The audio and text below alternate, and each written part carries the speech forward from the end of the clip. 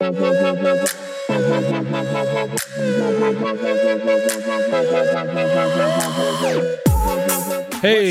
What up? It's March 1st. What?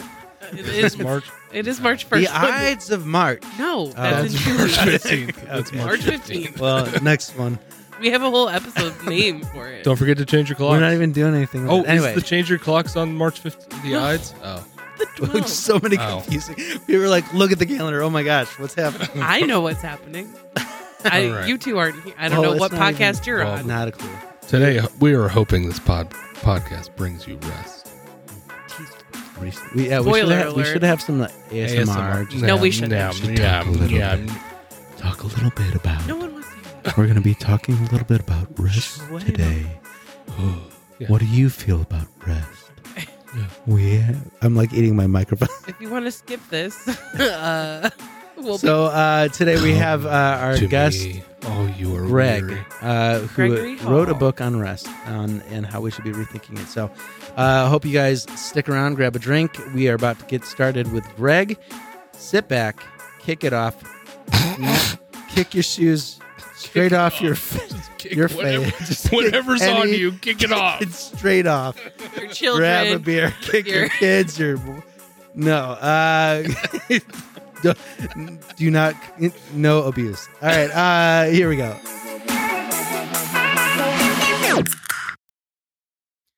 Hello, friends. Hello. We have a guest today, Gregory D. Hall, author, pastor, podcaster. Ex-youth I'm trying to remember pastor. what else I read. Ex-youth pastor. Yeah, ex-youth pastor. Aren't you all? Like, aren't all pastors ex-youth pastors? For the I most think part? that's where everybody started. Yeah. Or Yeah. worship pastor, Gotta I get suppose, if you can sing. The cool ones are Got to worship. get your chops somewhere.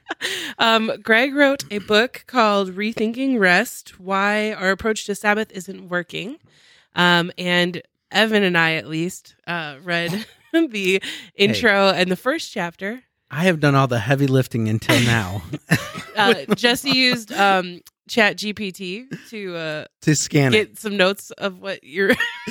I So see. if you I'm want to cat- know, your book is on Chat GPT knows about your book. Yeah. Yeah, that's So good for you. basically, the issue is I do all the tech, and we have We are issues with Skype call, or not even Skype, just online calling people because of all the mics and everything doesn't compress I know, the right I way. just like to give you a hard So I panic doing that for hours because it never works You don't the like same to way read twice. anyway. And you don't read. And When's the also don't last read. book you I mean, read? I probably Yeah. wouldn't have anyway. But if you have an audiobook, I'm all about that.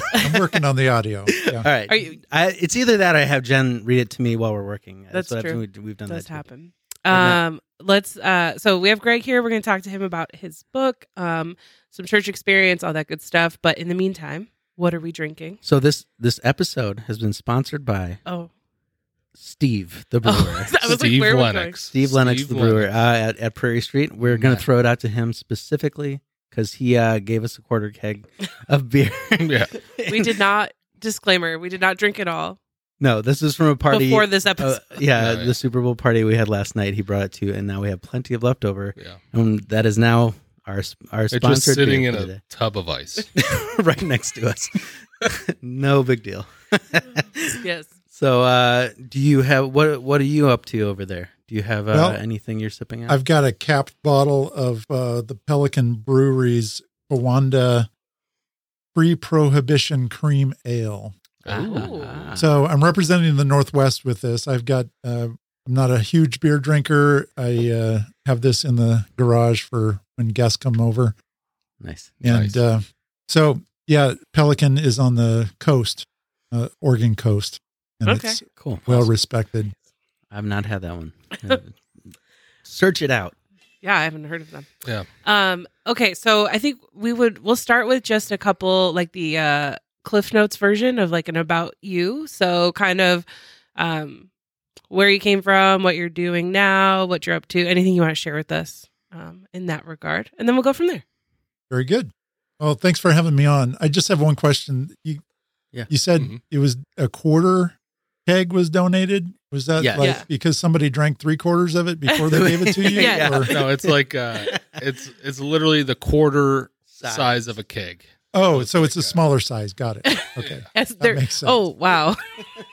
We just lifted it and let it drip. It's about 40, 16-ounce beers. It's what Steve told me yesterday. Yeah. So So Well, have that a lot should of be beer more to than drink. enough for this episode. I think so. it'll be. Yeah.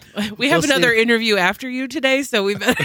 We're gonna sip slowly on this one. Very good. I'm working on some peppermint tea myself. So Very nice. Yeah. Gotta cool the vocals. yeah. Yep. Awesome. So, So- just go ahead. introducing myself, former pastor.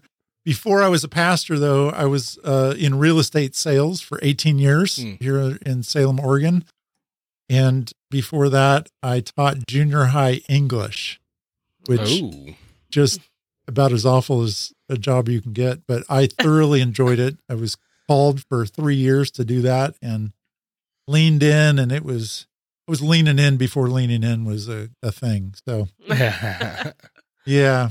But, I got my bachelor's to be a teacher. I did that for 3 years and then moved back to my hometown where my wife and I, my high school sweetheart that I married, where we had grown up. And my father-in-law owned a real estate company. So Okay. I went from a job that it's near impossible to get fired at to a job where they don't pay you even if you're trying really hard. Ugh. Yeah. Yeah. So it took me a little while to figure that out. I tell that story in my book a little bit. And then did that for 18 years until 2008 when just the whole financial sector fell apart. I don't know if you guys remember that at all. Yeah. Yep. That was fun. I had gotten my master's in theology while I was doing that. So started working at a church as a youth pastor, got some young life background, got some youth ministry stuff in my past. So did that for 7 years and then transitioned into different roles in the church as an associate pastor. Got my doctorate while I was doing that. And then I started teaching Bible survey courses at a few local universities around here. So, so that's kind of my history. I got out of that in 2020. The pandemic teaching was awful, by the way. I don't know if pandemic did a lot of stuff that was bad, and teaching online freshman survey courses didn't survive. Oh, for sure. Yep. So were you already working on your book at that point, or with it, during all of that, or yeah? when So did I you started start that part. Yeah. The idea for my book, the original idea came out of my master's program in 2006. So this has been part of harness to me for a while. Yeah. I turned it into my doctoral thesis, my major project for my doctoral project. And that was on this topic. And then because nobody likes reading doctoral projects, I rewrote the whole thing. Started rewriting it in 2019. So, or 3 or so odd years into this version of it. Yeah. Yeah. And where'd you go for your post-tertiary? I'm not sure what the question is. No, yeah. Where'd you go for when you got your master's in theology in your doctoral program? Master's in theology, graduated with a degree from Faith Seminary in Tacoma, Washington. Okay. For a short time, they had a branch campus in my hometown. So I was just taking classes locally, and it turned into a master's from that organization. And then I did an online hybrid thing with Knox out of Fort Lauderdale, Florida for my doctoral stuff. Yeah. Nice. So I got some Baptist in my master's, got some Presbyterian in my doctorate. And I don't consider myself either one of those. Yeah, exactly. Yeah, where have you taught? Did you teach college, undergrad, right? You said freshman level? Yep. Yeah. Mostly Bible survey. There, we've got George Fox University in Newburgh here near Portland. And then Corbin University used to be Western Baptist way back in the day. Okay. So, yeah. Nice. Yeah. Yeah. So is this book your first one that you've kind of jumped out and started trying to write, or have you been writing for a while? This is my first attempt. Nice. Yeah. And it just came out, right? In January? It just came out, right? in February. Okay. And February. Okay. specifically because of supply chain issues. I like saying that because it makes me sound really important. That's right. Yeah.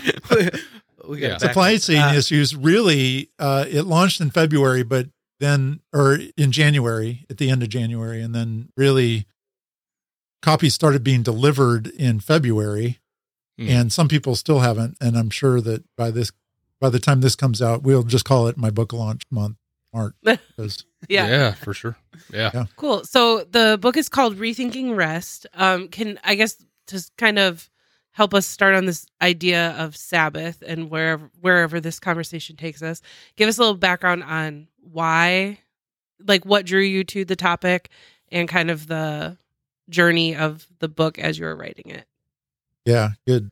So I'm not really a big Sabbath guy. From when somebody says I'm a big Sabbath guy, you're usually talking about some form of the fourth commandment, that seventh day, keeping a day of rest, 24-hour period of time type thing. So I've never been really a huge follower of that. Literally, this came into my master's program when I was going through the book of Hebrews in a survey course. And I noticed that chapters 3 and 4 of Hebrews, the author speaks for the better part of 2 chapters on this idea of rest. And notice that he was the author. I say he, but we don't know the author of Hebrews. Could be a woman. I like to think it was 2023. It's they. They, them, the author of Hebrews, right? That's good. I like to think that the author would take us straight back to the fourth commandment in Exodus 20. And surprisingly, he steers clear of Moses and the whole law in his argument, which I just found fascinating because that's where we tend to go with the topic in modern day. So that's kind of how I got started on the idea. And then later, this guy, John Walton, had written a lot of different books on what rest is in Genesis chapter 1 and 2, that idea. And I got introduced to Walton's work, and that became kind of an integral part of how I present my thought. So that's a little background.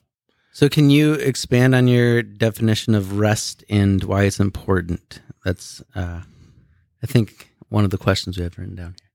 So when you ask the question, let me just throw it back at you. When you say why rest is important, how would you frame the definition of rest? Because this is how I usually start conversations.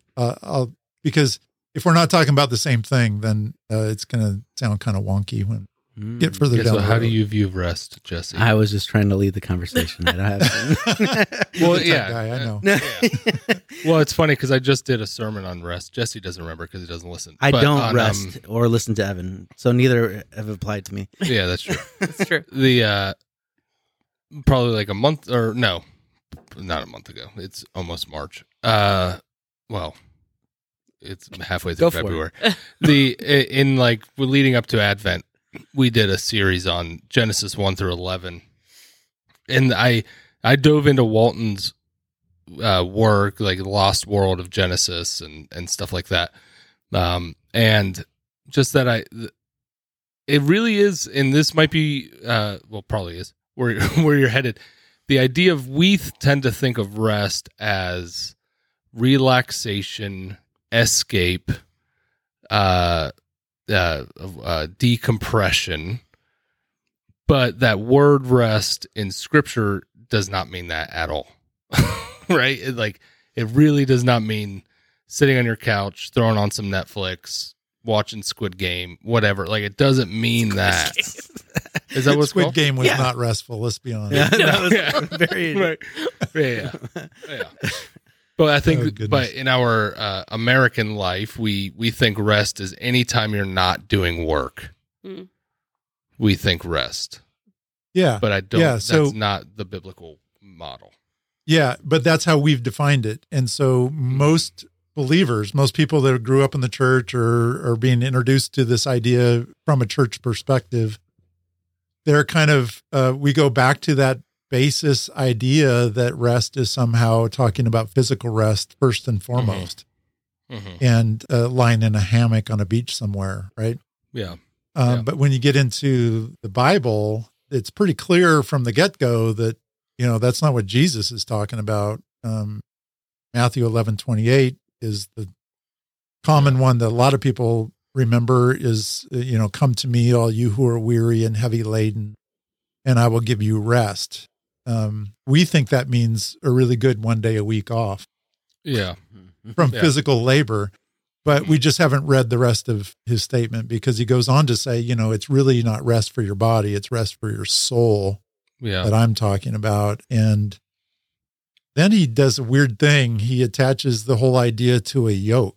Yeah, yoke and burden and Yeah. And we like to think, well, he says his yoke is light and easy, so that must mean hammock and not doing any work. But, biblically speaking, I just before the interview here, I recorded the latest episode of my podcast, which is all about yokes. So that'll be out by the time this comes out. Nice. Yeah. And I've gone back in the Old Testament and I've looked at the concept of yokes and how it's presented. And obviously that idea starts as on the farm, binding two animals together. Yeah. But the whole concept is based on this idea of it's based in work. And so Jesus says, I'm going to give you rest. And then the very next thing he says is, take the instrument of work upon your back that I'm offering you. So it just goes to show that, we've kind of missed this idea of rest. We've misapplied it. We've misunderstood it. I think there's probably some more depth that we can go into. And that's kind of what I was trying to do in my book, is try and take some modern scholarship, right? John Walton's idea, totally accepted within academia. Yeah. You go to most seminaries, except maybe Baptist ones, because for some reason they don't know John Walton very well. Yeah. But you go to most seminary level Bible classes, and they're going to be fully on board with what Walton has written about what rest is on the seventh day. Mm-hmm. And it's somehow not made its way into the modern vernacular within the church walls with the laity. So that's what I'm trying to do. Yeah, for sure. And from your book, I love the idea that, I probably have this wrong and correct me, but as God's rest on the seventh day it's not that relaxation. It's that rule and bringing of order to, like there's a ruling of and a bringing of order to all things. Yeah. Is that right? Yeah. Basically, the idea of the creation account from Genesis 1 and the beginning of chapter 2 there, where the seventh day is, the first 6 days are, and I'm just repeating what Walton has written and several other people have recognized, the first 6 days are bringing function and order to the cosmos. Yeah. That's in chaos. I mean, we get the chaos idea from, chapter 1, verse 2. Yeah. The earth is there, but it's covered by water. There's nothing really functioning. Mm-hmm. The luminaries are not in place. There's no seasons or years or time mechanisms or anything. So first 6 days are just bringing function and order to the chaos, setting up the rules by which this whole thing's going to work. Yeah. And it's that activity at the end of day 6 that God rests from or stops. The Shabbat there is just the ceasing. So first 6 days work, bringing function and order. That is done. It's very good at the end of day 6. That just means everything's in its place, doing what it was made to do. Yeah. And then day 7 starts, and day 7 is the day of ceasing. And we want to think, because of the fourth commandment, we want to think that that's a ceasing of all work. But in the ancient Near Eastern context, rest was this idea of the rules have been set and now the ruling begins.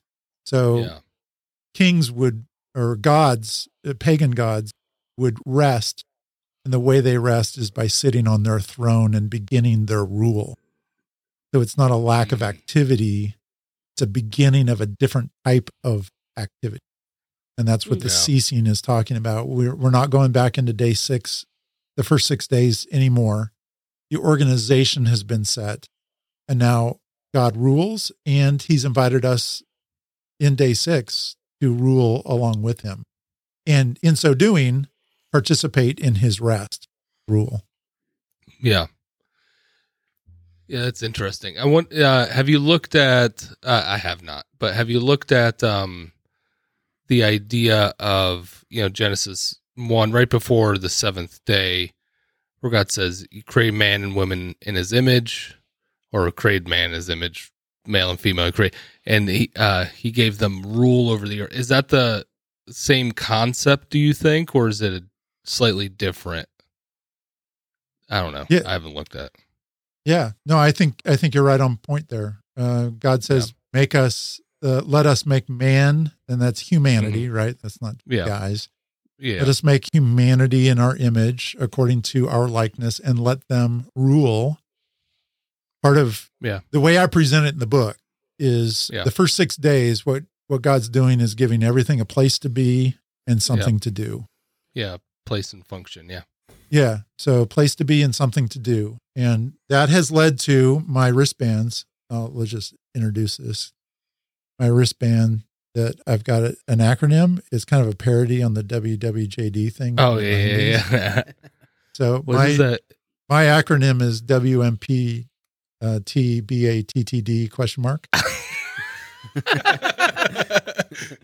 And I was trying to decipher as he was saying it, the letters just kept going. Yeah, WMPTBATTD ? It only took my mom 3 weeks to remember what it was, and she was wearing the whole time. It's working. It's a question: what's my place to be and thing to do? So, as humanity, we're all we're participating in that 6th day of creation. We've been given a chance to rule alongside with God. Yeah, and in so doing, we are image bearing. When we do it well, we bear His image well. Yeah. We give the world a chance to see what God's like when we rule well with Him under His first 6 days of order. But then if we try and go back into the first 6 days ourselves, this is what Adam and Eve tried to do. Yeah. They tried to reorder the first 6 days under their own idea. Yeah. And God kicked them out of the place of rest. Yeah. And so we're doing the same type of stuff. We're just not image bearers. We're not doing our job as image bearers very well, and we don't function under His rule and order. Yeah. That makes sense at all? Yeah. Oh, yeah. Yeah, for sure. I think that leads right into kind of the story of Noah in general, is the story of a re-engaging of the rest, re-engaging of the rule. Things got out of hand. Humanity kind of did a whole bunch of stuff. And Noah, his name literally means, I don't know, bringer of rest or something. Yeah. I got that from Walton or whatever. Yeah, but, totally. Yeah. So did I. Yeah. Yeah. But it's that re-bringer of rest, or that reordering or reestablishing the creative order, I guess. How many times it's like a Veep episode. Order. I don't know if you've ever seen the show Veep. But that rebringing of that established creative intention, almost, of rest, of, like you said, place and functionality, or place and purpose, or place and purpose. Very churchy thing, because they both start with P. But yeah. You can make a sermon out of that, because phonetic. Mm-hmm. Yeah. It works great. 3 bullet points. Yeah. You just need another P in there somewhere. Yeah. Place, purpose, and practice. Ooh, nailed it. These are good. Sunday morning. Tune in. So let me just ask the question, because where I usually get in conversations when I go talk to people, we're so encamped in this 4th commandment idea of physical rest. When I just say biblical rest, and maybe Sabbath, right? Let's throw Sabbath into that. What just comes to mind to you guys? I mean, what pops in your head based on your exposure to either the Bible or church world or whatever? I grew up Catholic, and I don't really remember even much discussion of Sabbath. Like that may be something the priest practiced, but it wasn't something they were like, we were encouraged to do. I definitely didn't grow up in a house that had any sort of Sabbath talk, if you will, which is interesting. And so my main experience with it would be more like the Jewish tradition of Shabbat, right? So, and like removing all, like not working in any capacity, like doing anything physical, no electricity, no sparking electricity, any of that was more of what I knew of Sabbath, like a very, I don't want to say extreme because it's not extreme to them, but like to me, that seemed extreme having no experience with it.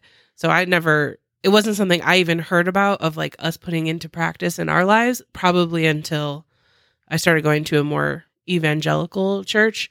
And I think we had one pastor who kind of encouraged like don't work 24 hours, like at whatever point in the week works for you. So definitely more of just a physical work type of Sabbath is my experience. Yeah. I mean, I grew up evangelical more or less, and it was never like a thing that we were told like is mandatory, important or mandatory. Yeah. It was just more of a, like it's, well, yeah, you're commanded to do that. So we're going to, take the day off, rest, do, like you said, kind of the stereotypical thought process of like, oh, I'm gonna just kind of take it easy today, I need a rest, and I think that's like really whatever pushed forward in my head.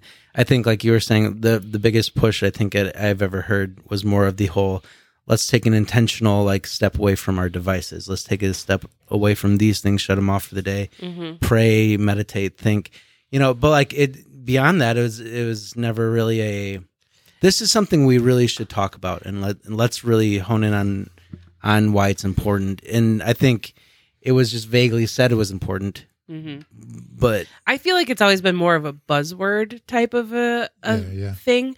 And like when people are going through like a busy time in their life, then they're like, oh, I just really need to implement Sabbath back into my life, or like very much a trendy Christianese type of thing.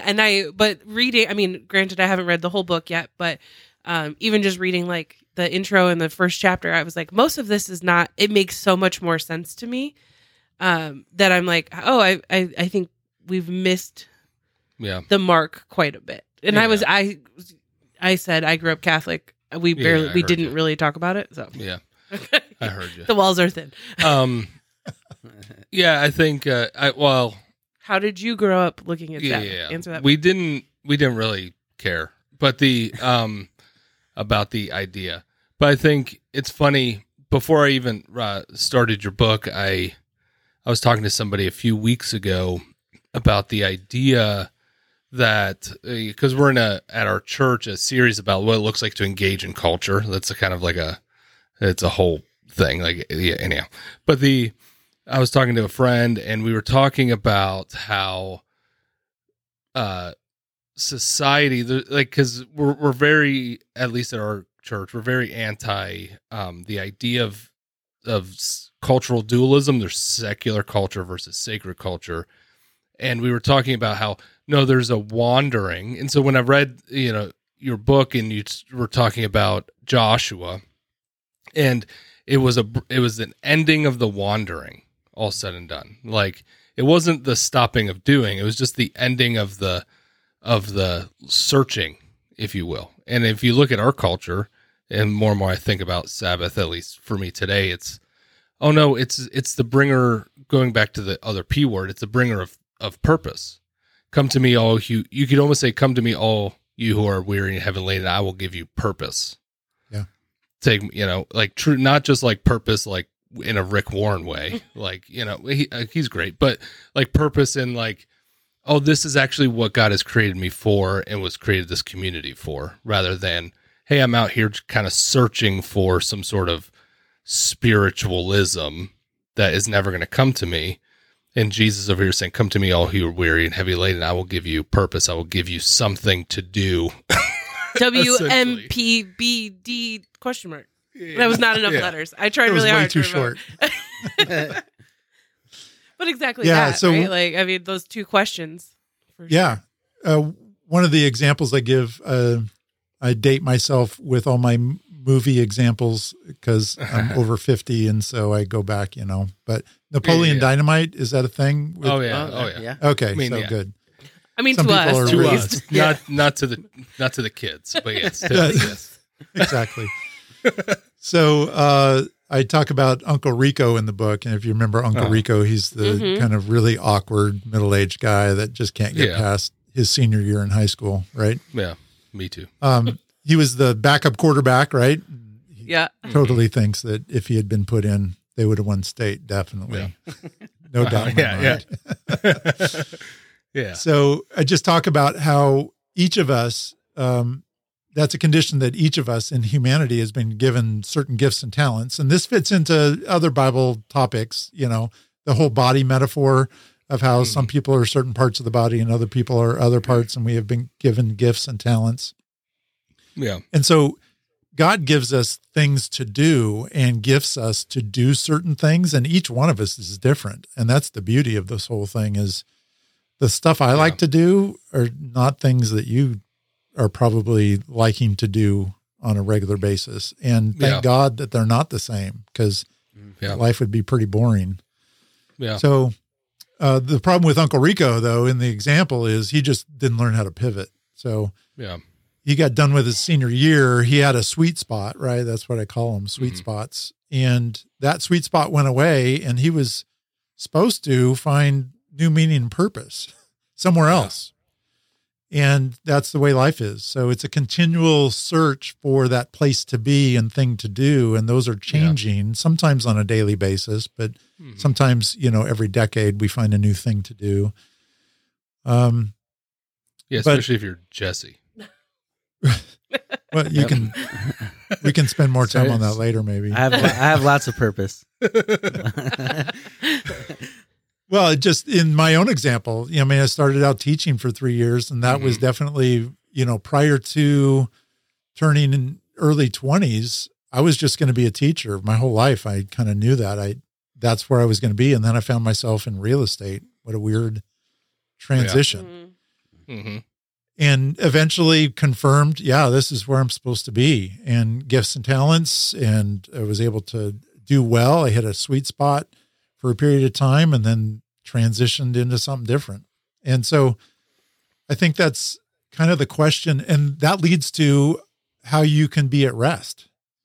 Yeah. And again, it's not a physical thing. It's not taking time off. It's not any of that. It's where do you find your soul at rest? And usually this connects with people. People find that their soul is at rest when they know where they're supposed to be. Yeah. I know I'm in the job I'm supposed to be. Yeah. I can do stuff that, is kind of tedious because this is my job. This is where I'm supposed to be right now. Yeah.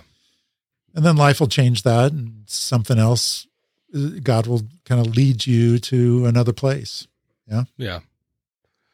Yeah. It's funny. My family of origin is fairly connected with the Amish, and, we always think, Amish, they're all just farmers and, furniture makers. They farm during the day and they build chairs at night, kind of a thing.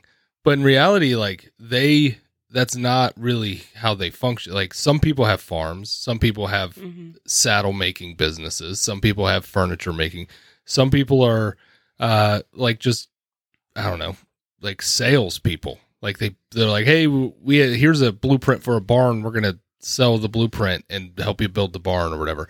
Usually to non-Amish. They'll do it for free for the Amish, but non-Amish, it's like, hey, here, guess what? $150,000 for a barn or whatever, But there's a concept, I think, there of any sort of those Anabaptist traditions. You find a greater understanding truly of what it means to live a purposeful life that is not consumed by the Western ideal of success and money and because I think that ideal brings us unrest. It brings us the opposite of what does it like to rest in the spirit and to have a still soul as we are doing something and as we are contributing to society, not just ourselves.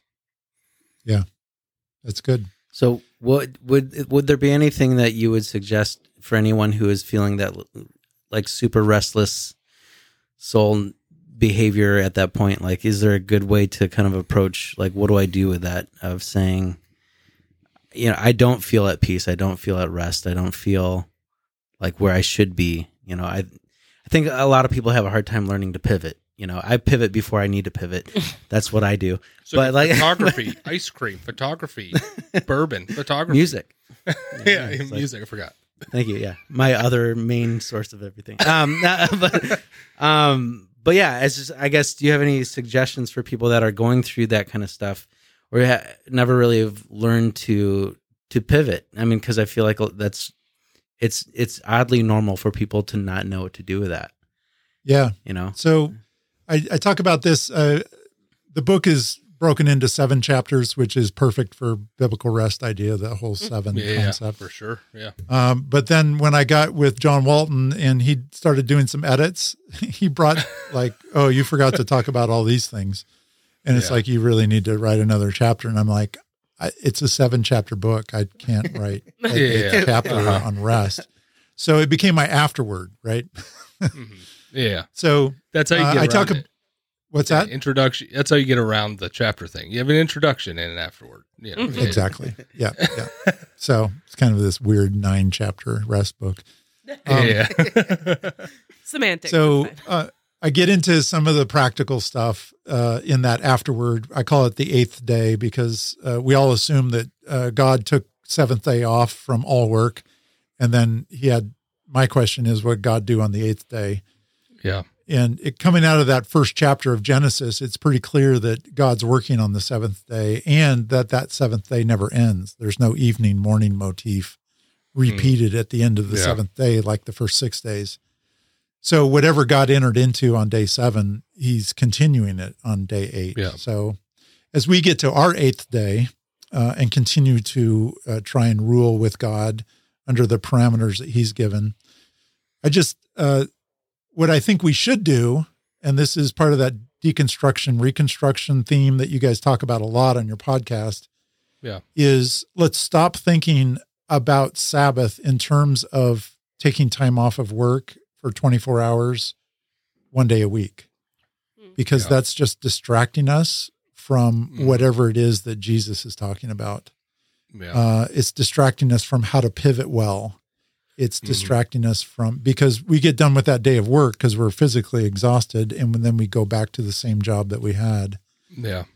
So this concept of Sabbath, what I suggest is we should start using it as an idea to test the waters of what God's put on our plate that maybe we're not even considering because we're so busy with maybe something where we've gotten caught in the curse-a-day world out there in something that we're not really gifted to do. Yeah. So if you want to start with this concept, maybe 1 day a week, if that's where you want to start, take that 1 day a week and just say, you know, what is it that I'm gifted to do? What kind of opportunities is God bringing across my plate? Who is it that I'm having conversations with? And start exploring areas of life that might lead to something else. Yeah. And in doing so, you're going to find out if it's a good fit or not, you know? Yeah. There's a great, a great quote I read recently from Andy Crouch, the culture and technology guy, the Christian culture and technology guy. He wrote, this is it's a dig to, it's really just a dig, or he said this, it's a dig to our idea of 1 day off. So he says, you only, he says you only get Sabbath if you've had creative work. And what he's implying is when you get Sabbath, there are millions of other people who are like that idea of Sabbath, like a day off. There are millions of other people around the world who are doing something to offer you a day off. So like your day off is Netflix or whatever. There are millions of other people around the world who are building algorithms to make sure that you have your Netflix for your day off. So the whole idea is like, no, Sabbath isn't about the day off. It's about the recentering, reorienting your life around the purpose. It's the idea of bring yourself back into the real call of your life. And is that not just, I mean, in an ideal world, something we're practicing every day and not for just one, like just saying, on Sundays, that's like my God day, you know, like I'd go to church, but then in the afternoon I like rest. But even if you're talking spiritually resting, like, I mean, that God day, right? I do rest after church. You take a nap. I take a nap immediately. But that's different. That's not that's not rest, right? Like that's the whole thing. Taking a nap. But I think it's taking a nap and yelling at my kids every time they wake me up. Shut up. Why would you do that? But I think it was in the, centering. It may have been in the some of the like questions that were on your media page. I don't remember this, but you had rest as a spiritual practice listed somewhere, or maybe I read it. I don't remember exactly where I put it, but that was a kind of a good place for me to put that in my mind of saying like, it's not, that eliminates the physical part if it's a spiritual practice, right? So it's a mindset, or it's a focusing of my spiritual part of my life that isn't, I mean, it's just not physical. It's not sitting on the couch. It's not turning off every device I own or turning off the router so you can't get on Netflix. That's a good thing to do, though. You should do that also. Turn off the devices. Yeah. And by spiritual, want to just confirm that we're not talking about spiritual disciplines, because that's a whole thing in and of itself where like I can practice fasting. That's definitely a physical thing, but it's a spiritual discipline. And some people treat the Sabbath the same way, is this one day a week becomes this repetitive spiritual discipline that God's calling us to. And I think focusing on that is taking away from, again, Jesus doesn't say, come to me, all you who are weary and heavy laden, and I'll give you one day a week off. I mean, that's not his offer. He's talking about the fulfillment of that idea. And the longer that we focus on the repetitive nature of a shadow ministry, this Old Testament Sabbath idea, we're not focusing on whatever it is that Jesus has for us, which is a full every day. What I love is that every day that you brought up, because that's what the author of Hebrews does. That's what caught my eye early on. Hebrews 4:7. Again, he fixes a certain day, today, saying through David, Psalm 95, that he quotes, today, if you hear his voice, don't harden your hearts like those people in the Old Testament did. Respond well, in other words, today. Yeah. And so I often end my talks or my conversations with the idea that what day is the Sabbath, which, that's controversial in modern conversations. That just goes into a cul-de-sac and it dead ends. You don't get past it usually. But according to the author of Hebrews, today's the Sabbath, which just opens up the whole topic to how am I going to respond today? Am I going to allow Jesus, with the yoke that I've put on my back that he offered to me, right, as a part of this rest, am I going to let him guide me and direct me to the places that he would have me do my work? And if not, I'm fighting against that. And I'm going back into the first 6 days and trying to recreate an order that is not his.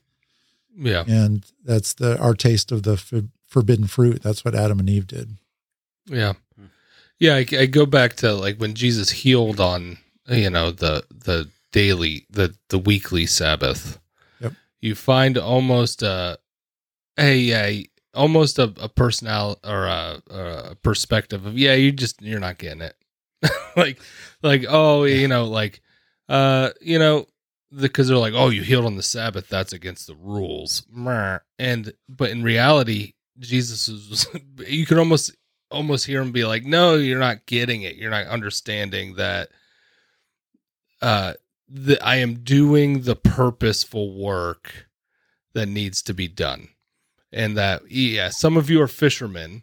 And so I think the reason why there was a day is because some of you are fishermen, some of you are farmers, some of you are, I don't know, tax collectors, whatever. But take the day, because you are all humans, take the day to recenter your life. But now that we have Jesus, it's take moment by moment to recenter your life. Does that make sense? Yeah. I listened to your episode on purpose, right? And it's that same idea. All of humanity is looking for, what's this thing all about? Why am I here? Yeah. And the beauty of the biblical message, whether you believe it as a human or not, is that there's somebody else that created a function and order, and we don't have to do that work ourselves. All we have to do is fall under his authority. Yeah. And when we do, our soul's at rest. Yeah. And who doesn't want that? I mean, who wants to live in the chaos? Some people thrive in chaos just because it's the only thing they know. I was going to say, like, one of the things that I would push to people like me, because this is my natural reaction, is to when you find those moments in the spaces where you feel like, oh, I'm actually experiencing like Sabbath, like true soul rest. This is good. But in my head, I'm now going to monetize that. like, how do I make money doing this? Or figure out what you forgot. What am I supposed to be doing? Yeah. And it's very easy to lose that because you just have like a redirect too much and easily like, Jesse is basically hobby. He has a lot of hobbies as jobs, but he wants the hobbies to make money. They do eventually. If I'm stubborn enough. If there's ever a time where that's true for anybody that wants to give it a shot right now. I mean, I look at the ethos that I grew up in is that you're going to get trained for a job. You're kind of going to do that job, because that was the generation before me. They kind of did one thing their whole life. Yeah. Shoot, I'm watching my kids grow up. They're in their 20s, and I'm just like, you can't make money doing that. And they're like, well, you can. Yeah. Here's 18 examples of how you can. And I'm like, well, that doesn't fit my little box. Yeah. But that's the, oh crap. I can't remember what I was going to say. Us millennials have made that a hobby. That's though. true. Yeah. How can it be scrappy?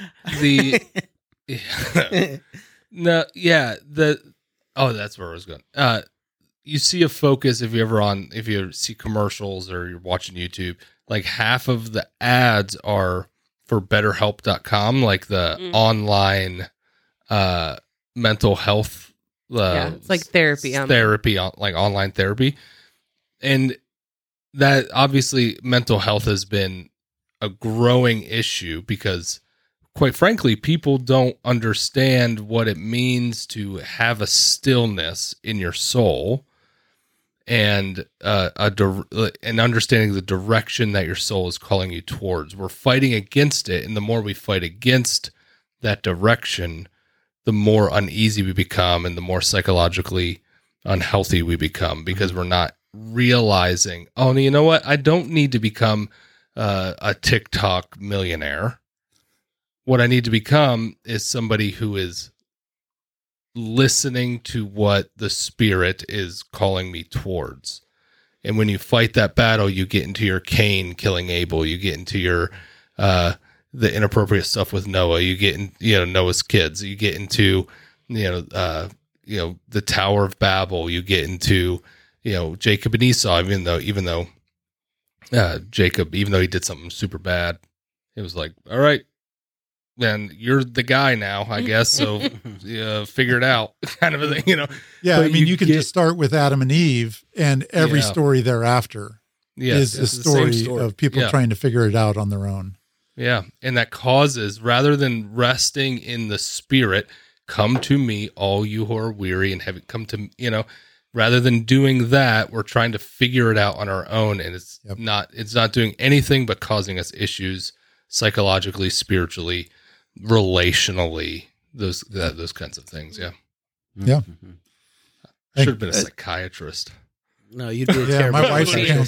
My wife's a counselor, and the one thing that the terminology I've used on this topic with that perspective is if we're just looking at being less busy one day a week and we think that's going to cure the condition of our soul, what we're doing is we're just treating symptoms and we're not getting to the core issue. And I think what Jesus is inviting us to do is let's not define the opposite of rest as work. Yes. Let's define the opposite of rest as restlessness. And Jesse, I think you used that earlier. And I think that's exactly right.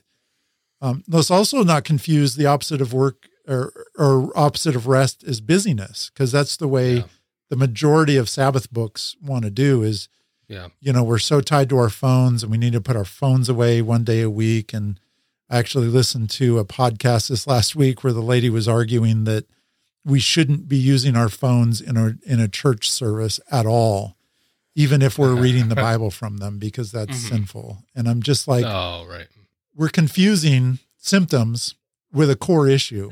The symptoms of us with devices or whatever our distractions may be are different than biblical times, but they certainly had their own, right? Like whatever their distractions may have been, like there's a, because I was struggling a lot with, not struggling with it, but the idea of this fourth commandment interpretation being so physical. Yeah. I just kept thinking like, man, what else, like how many other things are we so tied to from that haven't translated as well over the years, right? Yeah. Biblically, and we talk about this kind of stuff a lot, but specifically this of saying like what was going on in the culture that was what made sense to them and was effective. But also like, we now have phones in our hands at all times, but what they were, I don't know, worried about all of the crops that aren't coming up or the ox that died yesterday, or you're bringing your stuff with you everywhere. So that type of restlessness. Well, like Oregon Trail. Yes. My ox typhoid yesterday. Well, I go back to the Amish idea, like their quote unquote Sabbath day is Sunday, right? But the Sunday isn't filled with non-work. Mm-hmm. It's different. When they get together for church, and church is like 3 hours long, and they sing or whatever, and then they have a meal, and people are cooking meals. And then after the meal, if somebody needs a barn or somebody needs something done, the whole community does it. Like it's not like, oh, we're not doing anything. No, we're actually coming back to the center of our purpose, which is Christ, community, building a culture that is centered around the Holy Spirit, rather than, I'm a barber and I've been cutting hair for the past 6 days. Today I'm just not going to cut hair and not do anything. We're actually going to reorient. At least that's how I see it. Kind of reorient back to, why do we do all those things? So that this can be the center. Yeah, I think it can get confused a little bit too. But I think there's a positive spot to say, I'm doing something for myself, and my mental capacity and my soul needs some kind of respite, essentially, or feeling a purpose. But then how do you swing that back, like you said, to focus back to God? And I think that even gives it even a greater purpose rather than just in yourself. It's more of a, this feels right. And how am I going to swing that now to say, like, this is a God thing. This is why I'm doing this. And I think that's a lot of, again, a learning to pivot and realize it's not just about you either, because it's very easy to make that about you, and about wanting our faith is about us most of the time in modern Christianity. I feel like, like that's what it's for, right? Like it's for me to feel good. It's for me to it's a be holier faith. Than you. It's my personal Lord and Savior. My personal. It's all me. And I think that's the easy thing to do, is to attach it to me and how I feel. But then to take that bigger step to say, like, okay, now how is this a bigger picture to showcase God's glory in this and other, so I think that's a good point. Yeah. Just to piggyback on some of that, Matthew chapter 11, where at the end of that chapter, we get that whole, come to me, all you who are weary statement. Yeah. Chapter 12 continues the idea. He starts with this concept in verse 8, for the Son of Man, that's him, obviously, is Lord of the Sabbath. And literally, I like to say that's Lord of the ceasing. And not ceasing, again, of all work. It's the Lord of the end of putting function and order for the cosmos. I am the guy that did that. I am in charge of not going back into the first 6 days and trying to reorder things. It's the end of chaos. Yeah. So to answer your question again from earlier, what can we be doing? Where is it that God has given you gifts and talents to bring order, his order and function to chaotic situations in the world? And we all know people. We all have friends. We get the phone calls when chaos happens, right? Yeah. And then the question becomes, not do I want to, because who wants to step into chaotic situations? Yeah. It's how have I been gifted to bring function and order to what's come across my plate, the chaos that is on my plate, and that God brings me, because that's how we bear his image in the world. And Jesus answers that statement by talking to the Pharisees. He says, who would leave a sheep in a pit on the Sabbath? Everybody's going to get a sheep out of a pit, because everybody knows sheep aren't supposed to be in pits. And that doesn't mean we understand what sheep are actually supposed to be doing, because I don't know that. But and then just being dumb outside of pits, I guess. So he finishes, so then it's lawful to do what's good on the Sabbath. And if we've expanded that idea away from 1 day a week to every day, what's lawful today to do good? And I think that goes back to the order of the first 6 days of creation, where everything was good, and it was good, and it was good, and it was very good. And it's okay to bring function and order back to a world of chaos. That's what Sabbath is. And when we're doing that, when I do that, I'm gifted to be a speaker. I speak in front of audiences. I love it. I'm nervous before it, and it takes a ton of my energy, and I'm exhausted after it. But when I'm done, I'm jazzed, because I know I've been in my place to be, and I'm doing the thing that I've been created to do. Yeah. And that's what Sabbath is.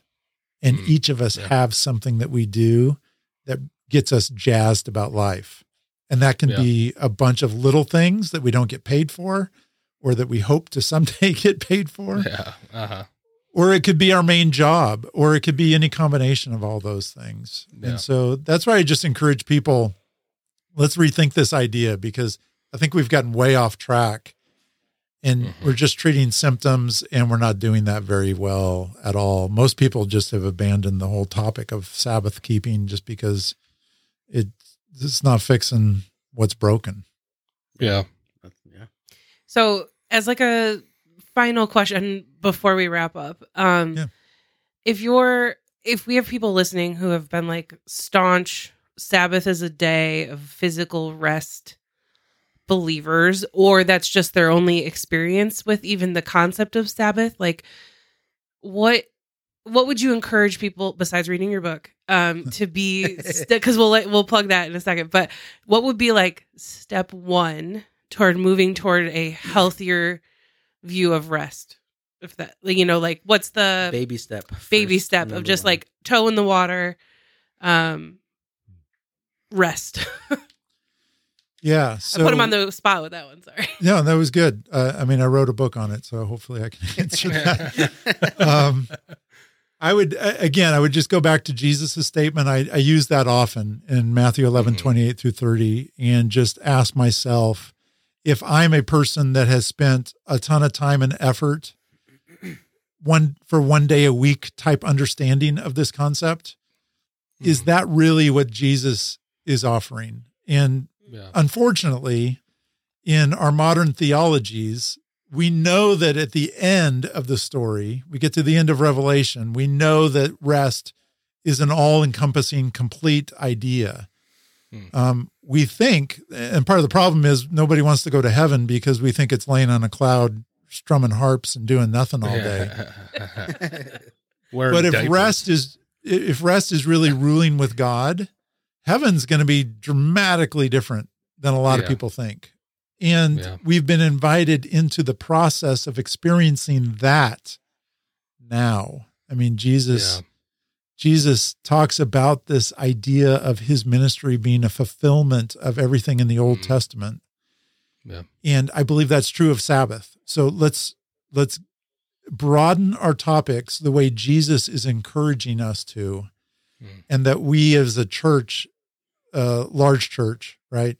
And several individual churches, but large church, we've just completely failed because we're doubling down on an Old Testament concept that is just a sliver of what Jesus is talking about.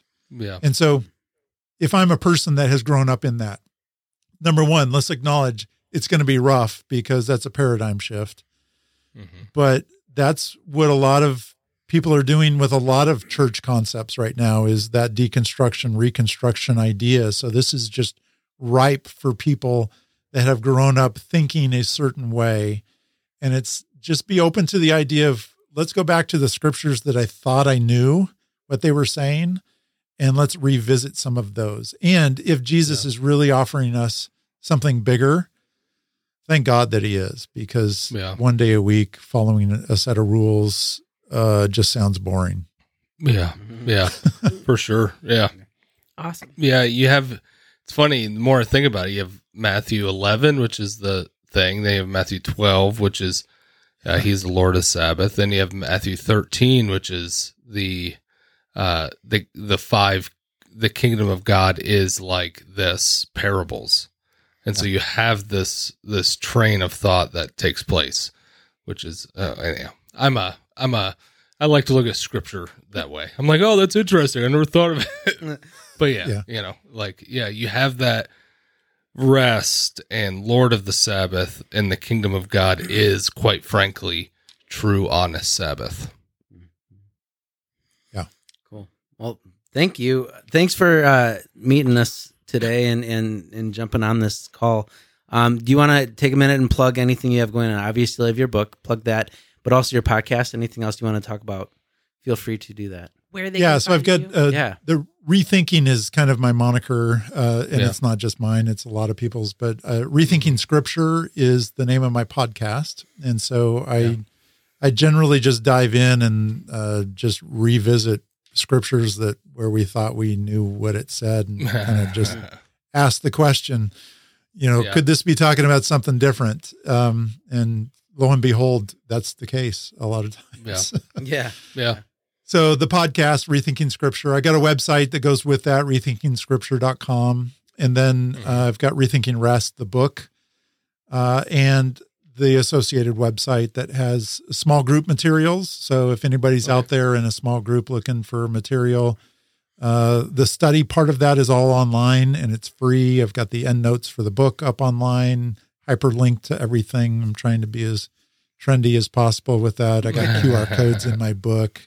It's really great.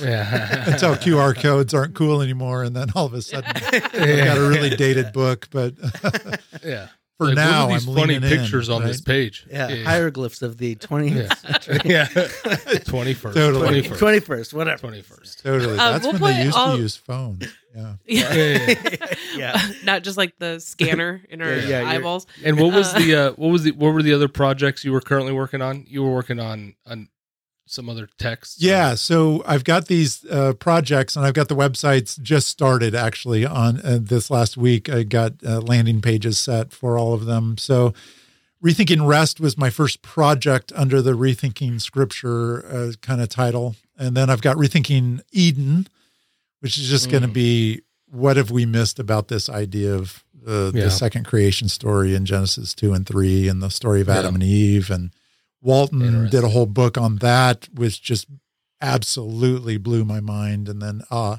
lot of people You didn't listen to our podcast on it. Were we way off? Did you listen to that one?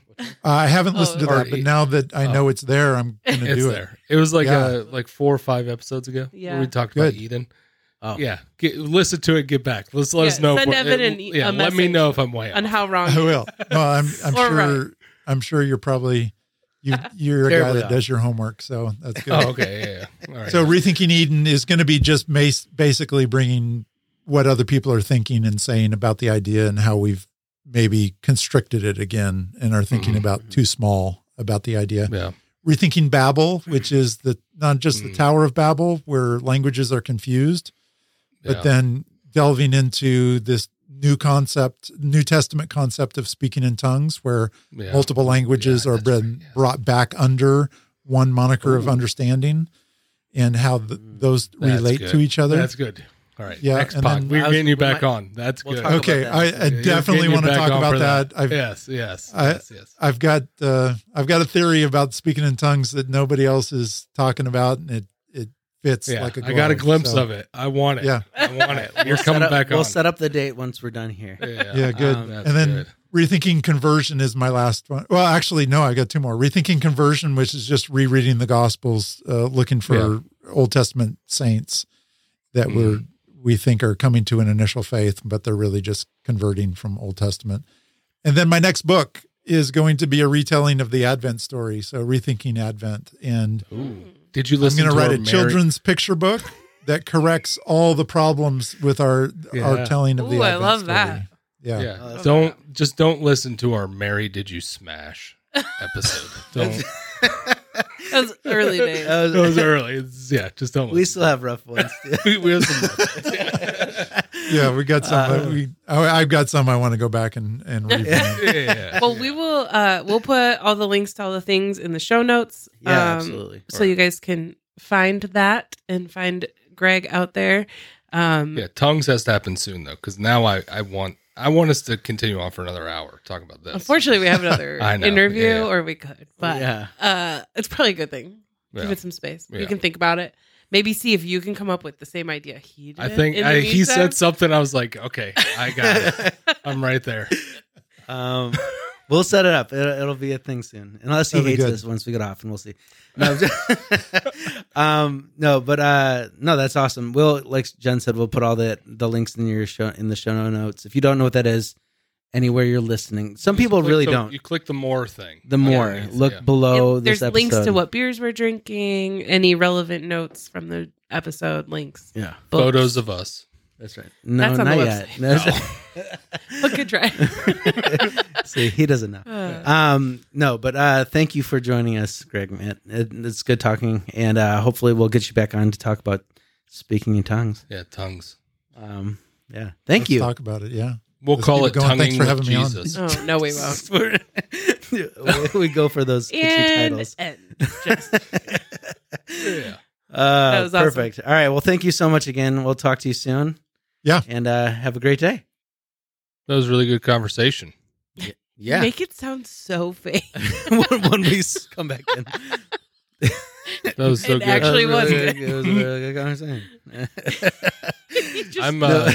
The rest thing was He's fun. vamped. I'm way more excited about the next tongues conversation. Does that give you a little Sabbath in your soul to talk about tongues? Tonguing with Jesus.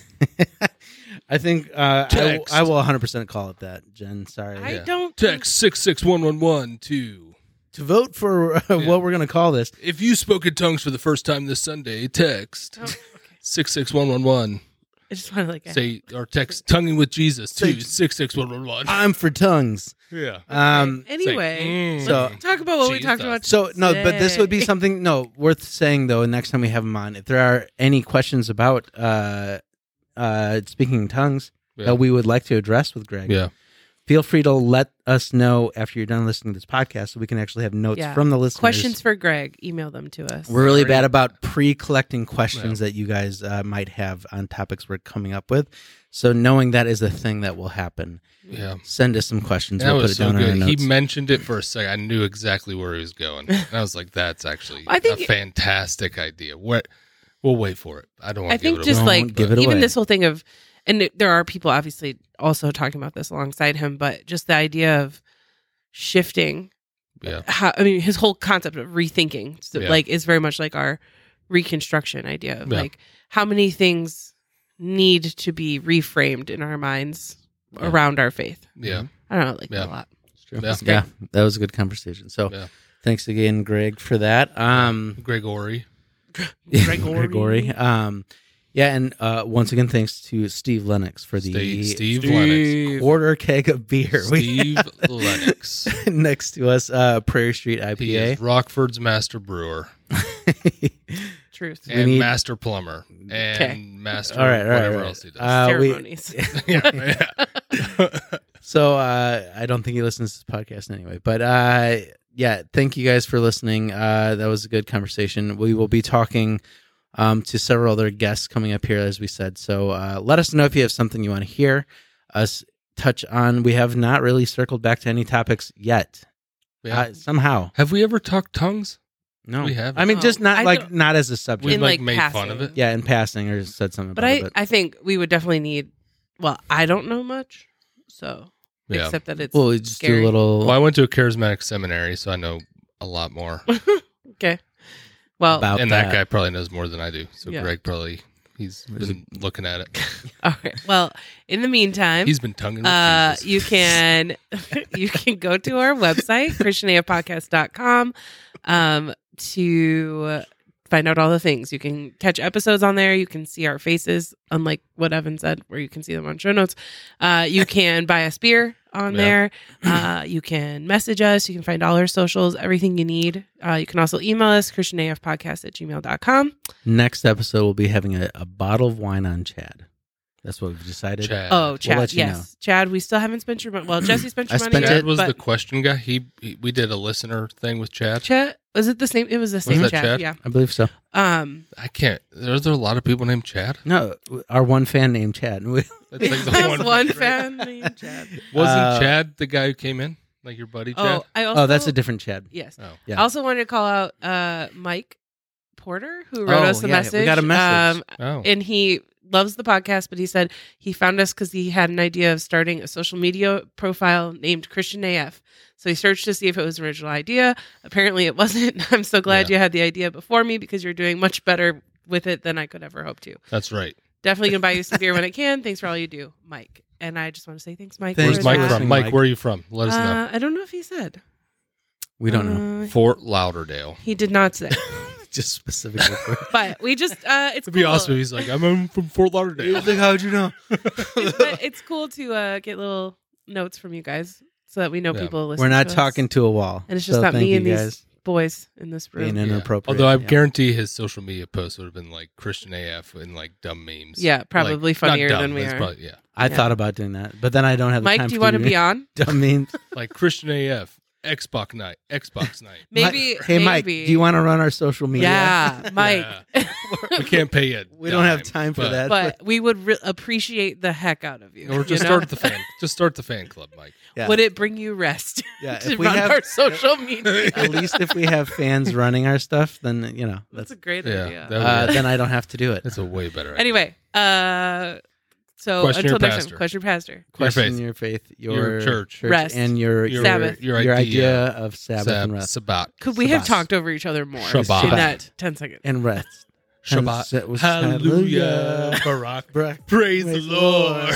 Shabbat. Again, This you- is we like an need a- SNL sketch. we need a video. trying to say. We need video of when you guys do that, where you start singing some random Christian song that I don't know, because my face is just like, you can't see it because it's anyway. We should start the YouTube. Yeah. I don't want. Then I have to like. You No. set up the Right. lights. You guys can't see this, but Jesse set Set up some studio lights. pointless lights today to look cool for Greg. All right. Until next time. I'm Evan. Wow, just shutting Well, it this is a down. long outro. They're all gone. All right, by I'm now. Evan. They like it. I'm Evan. I'm Jesse. I'm Jen. That was Christian. A. AF.